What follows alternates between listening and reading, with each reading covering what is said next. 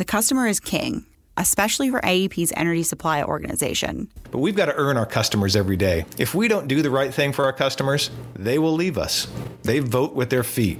Energy supply is the competitive side of AEP's business, and it's an epicenter for change.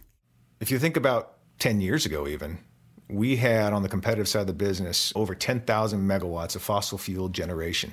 We've transitioned, we've gone from that to reducing our fossil fuel portfolio 95%. On this episode of Connected, the AEP Employee Podcast, the growth at AEP Energy Supply. We stand on the leading edge, the point of the spear when it comes to change in the industry. And what the regulated side of the business can learn from their move towards renewables. Thank you for joining us. I'm Bailey Coltice.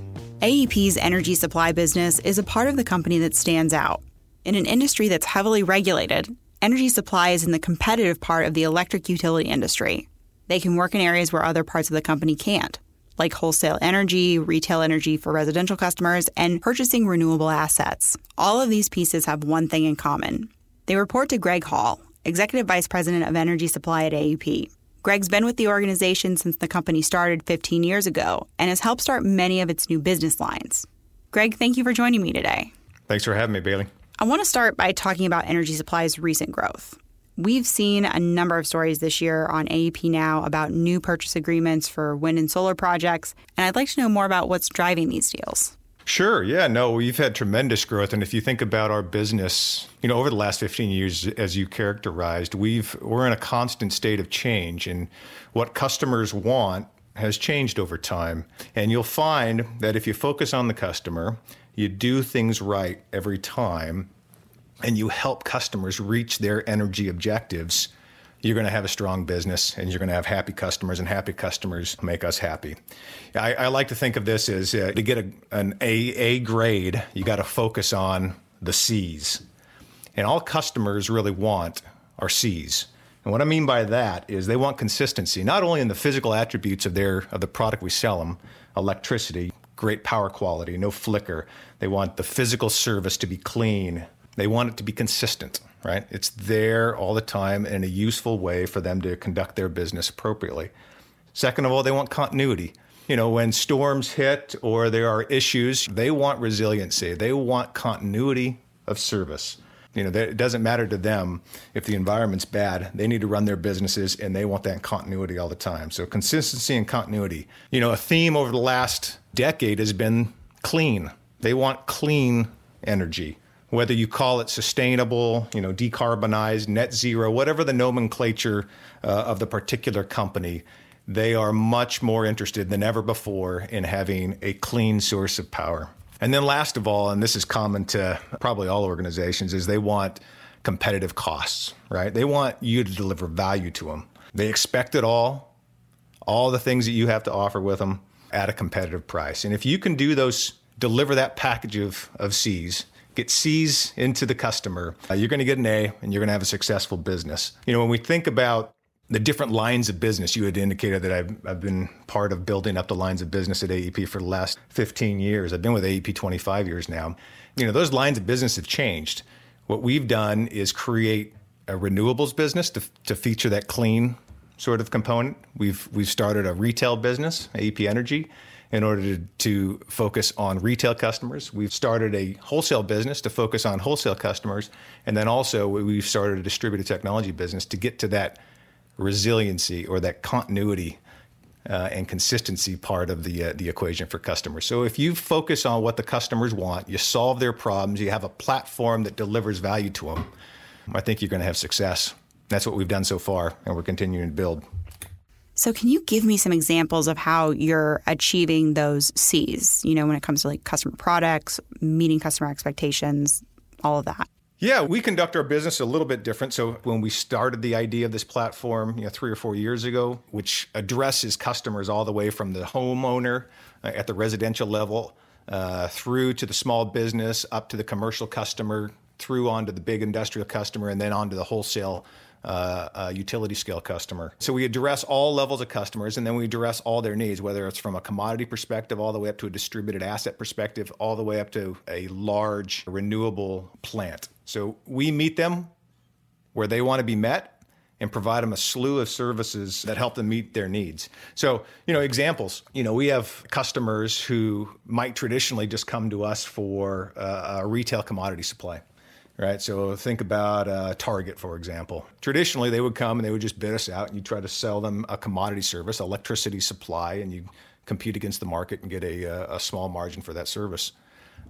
We think if you come to them and you offer them a sustainable, clean, wholesale solution from a big power plant that helps them meet their energy objectives, their sustainability objectives. You wrap it into their resiliency issues, right? They want to stay online all the time. So they may have a need for some backup generation or some storage capability in order to keep their service going in spite of any environmental conditions that might be happening. We have the ability to provide them that service, to invest in their location, to put a reciprocating engine or a storage facility or some other sort of technology behind their meter and service them in a resilient way. In addition, they might want to, bid that flexibility into the demand response market in whatever wholesale market that they're involved in. So you wrap all these sorts of types of services that if you're just a single sort of provider, you can only satisfy one of those conditions. What we think is the secret sauce here, for us at least, is allowing our customers to choose from this menu of solutions to really craft the solution that best fits them. And we're able to provide at a competitive price and provide value to AEP shareholders at the end of the day. So if we're reading the tea leaves on customers, or at least trying to think a little further out, what changes do you think that we're going to see in customer behavior or in their expectations in the future? Well, it depends on what type of customer you're talking about. So what you think about at your home and how you operate is very different than how a big box or commercial customer might think, which is very different than a big industrial customer. The one theme, as you know, that is absolutely on the minds of most commercial and industrial customers, and to a lesser extent, but certainly a building mass of residential customers, is the clean theme. And you can see that within what we're doing on the regulated side, building out a massive portfolio of renewables. Within our own competitive portfolio, we have built a wind and solar portfolio of nearly 5 gigawatts to provide that clean component. I talked a little bit about resiliency. That is a very important sort of topic these days. With Winter Storm Uri, or the big winter storm that blasted through the central part of the U.S. and especially Texas, that has brought resiliency, backup generation to the top of mind for a lot of customers. Not only commercial industrial customers, but also residential customers. I mean, you had folks that were, out of their houses for 4 or 5 days in freezing cold temperatures. And it's on top of mind for those C&I customers, those big boxes, the industrials, but also the homeowners. How do they set themselves up to be resilient in the future, to make sure they don't get in a situation where they're, quote unquote, left out in the cold? So I would say clean and resiliency, those two themes are the big themes of the day, at least from our perspective. We do a little less with the innovation within the home, just because we feel like those products and services are best going to be created, innovated within the big technology companies. They have the know-how, they have the R&D, they have the massive capability to do that sort of thing. We might be integrators of those technologies, but to date, besides a smart thermostat and those sorts of things, those sorts of technologies have not proliferated within the home, although there's great potential for that in the future. Now, you've been with Energy Supply essentially since it started, almost 15 years ago. What are some of the things that you think you've done well over those past 15 years that put us into a position to grow? Great question. And, I think as you, if you've been with the company for as long as I have, 25 years now, and have been on the competitive side of the business essentially that whole time, you may not be aware, you're not thinking about it, the transition that we've kind of driven ourselves through. If you think about 10 years ago even, we had on the competitive side of the business, over 10,000 megawatts of fossil fuel generation.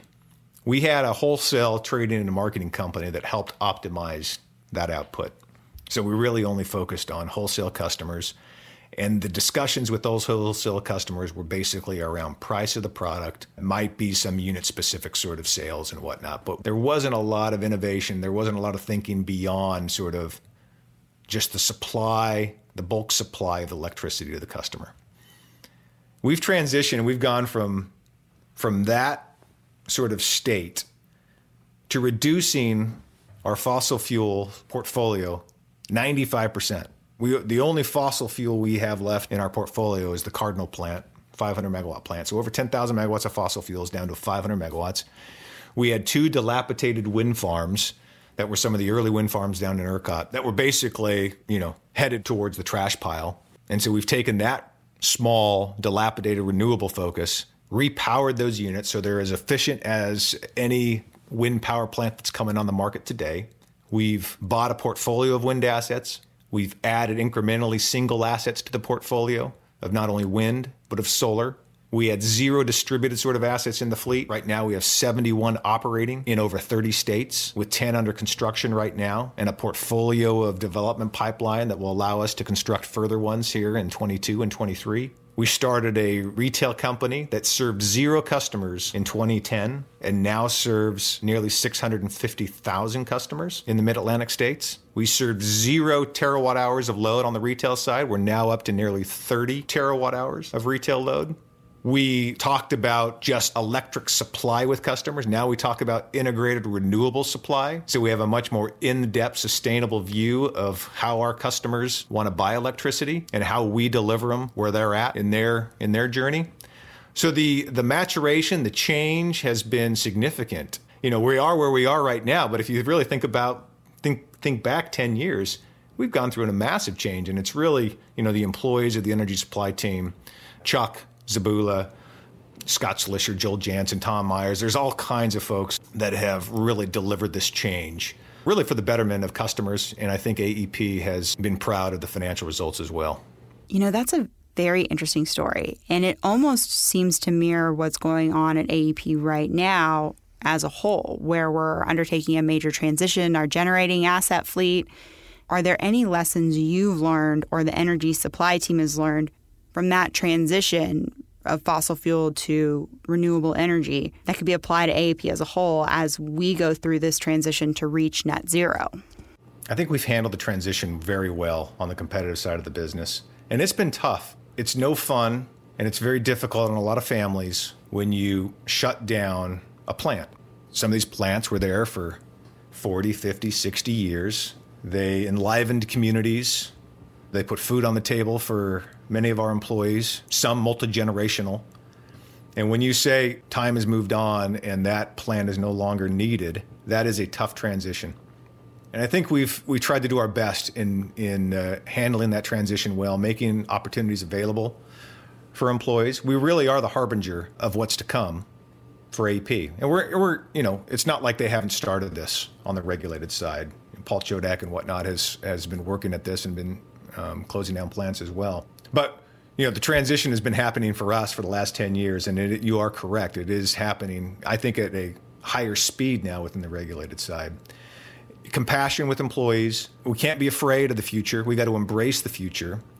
And we do this not because we don't like what those plants did for the modern American economy over the last 50 or 60 years. It's just that times have changed. The focus on clean, sustainable generation has been intensified, and customers want it. And so we, as a service-based company, not only on the competitive side, but also within AEP and the utility companies and our operating companies, at the end of the day, we service a customer base, and we've got to deliver the service that they want. Certainly that service, that demand from our customers has changed over the last 10 to 15 years, and I think we're doing the right thing by changing out how we generate power now and into the future. We got to embrace it. We certainly need to learn the lessons that we've learned by shutting down plants here and transitioning. And I think we have a good playbook.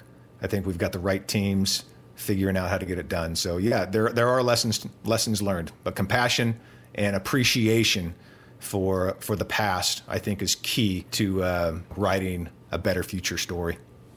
Okay, this is my final question, and it's one I always like to ask because, I can never really know everything about a topic as I go into these interviews, and you're the expert. And so what do you think I should know about either energy supply or the competitive side of the business, just as a whole?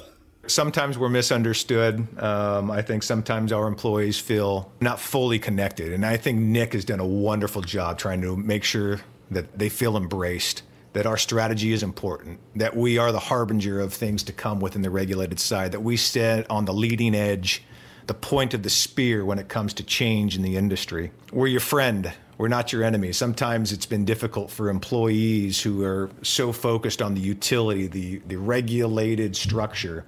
It's tough for them to embrace even their own sister company in the AEP Energy Supply business lines. And we felt that sort of discord sometimes. We're your friend. We're part of the company. We're helping AEP see the future. We are every day and I shouldn't say as opposed to, but we've got to earn our customers every day. If we don't do the right thing for our customers, they will leave us. They vote with their feet.